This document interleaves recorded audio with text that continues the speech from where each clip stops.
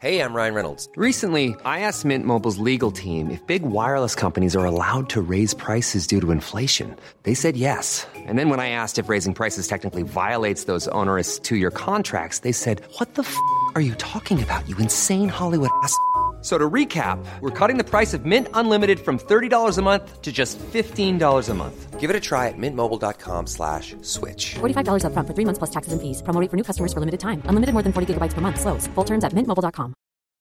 Since 2013, Bombas has donated over 100 million socks, underwear, and T-shirts to those facing homelessness. If we counted those on air, this ad would last over 1,157 days. But if we counted the time it takes to make a donation possible, it would take just a few clicks. Because every time you make a purchase, Bombas donates an item to someone who needs it. Go to bombas.com/ACAST and use code ACAST for 20% off your first purchase. That's bombas.com/ACAST, code ACAST.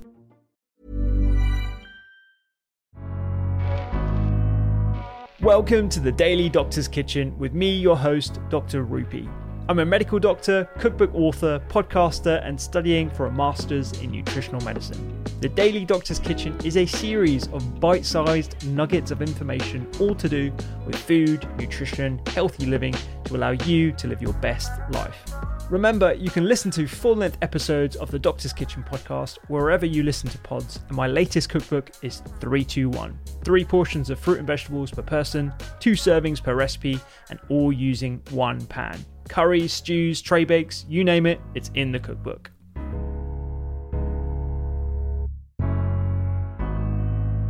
One of the things that I remember you saying on a podcast is it's not the food's fault.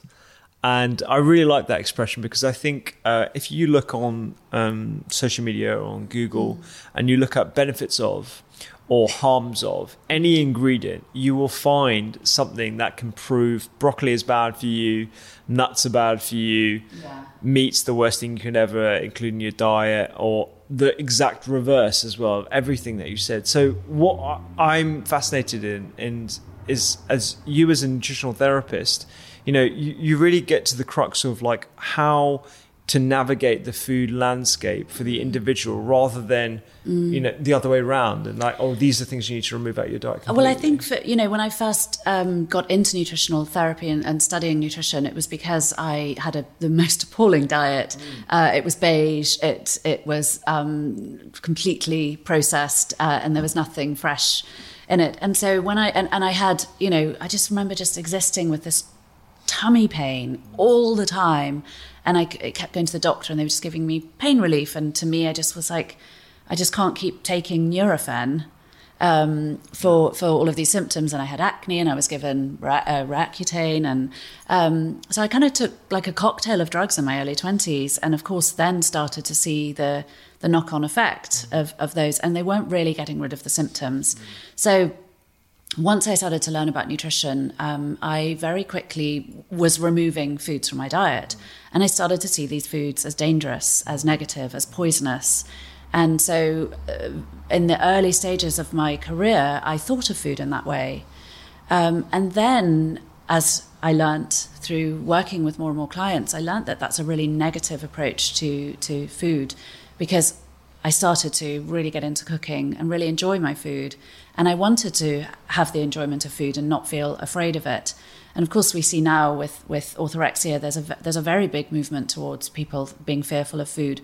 And I really know that that's wrong. And so I started to change my approach. And certainly by my third book, Nourish and Glow, the 10-Day Plan, I created the positive nutrition pyramid because I wanted people to actually focus on what we need to eat every day rather than what we don't.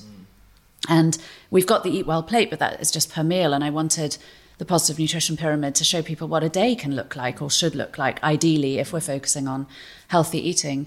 And so it was actually a colleague of mine in America, Dana James, who used the term, it's not the food's fault. And I just thought, brilliant, absolutely brilliant. And I use it day in, day out now, because I realized that what I changed when I improved my health, it wasn't the foods that I removed.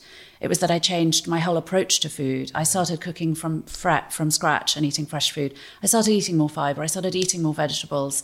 I started drinking more water. I cut down on my caffeine. I cut down on alcohol. I removed the processed foods. It was a whole positive lifestyle change that actually helped me to get my health back on track. Yes, I took probiotics. Yes, I took digestive enzymes.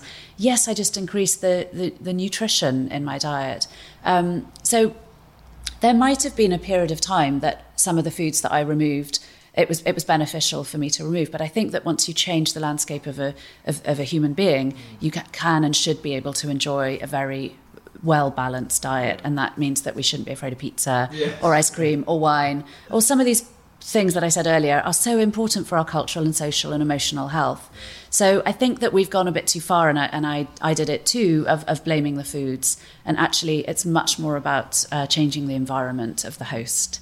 And then I think that food is a lovely way that we can moderate and improve health, but we should have a bit of both, the joy and the health. Yeah, absolutely. And no, that makes total sense, because I'm always like an advocate of it's not just the food that you're eating, it's who you're eating it with around the table. Absolutely. And it's a pillar of Mediterranean style eating. And I think it's something that, is the intangible aspect of eating that goes beyond what we just see in studies and what we see in papers and research like that, because there's so many unknowns. Exactly. We still know so little. And like I said, I've watched that happen over the course of my training and career. Food is so much more than nutrition science. Obviously, nutrition science is fascinating to people like us, but it is so much more, and we mustn't forget that. And I think we've got to find that sort of grey part in between.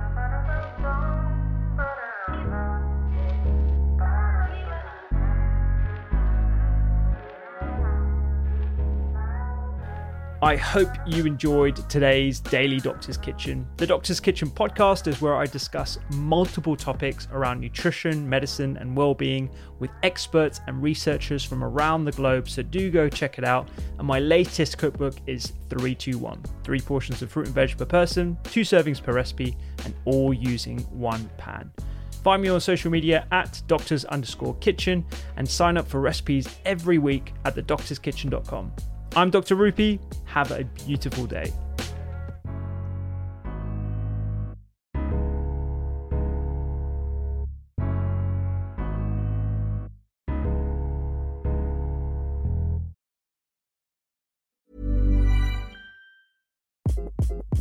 Hi, this is Craig Robinson from Ways to Win, and support for this podcast comes from Invesco QQQ, the official ETF of the NCAA. Invesco QQQ is proud to sponsor this episode, and even prouder to provide access to innovation for the last 25 years. Basketball has had innovations over the years, too. We're seeing the game played in new ways every day. Learn more at Invesco.com/QQQ. Let's rethink possibility. Invesco Distributors, Inc. Planning for your next trip? Elevate your travel style with Quince. Quince has all the jet-setting essentials you'll want for your next getaway, like European linen, premium luggage options, buttery soft Italian leather bags, and so much more. And is all priced at 50 to 80% less than similar brands. Plus, Quince only works with factories that use safe and ethical manufacturing practices.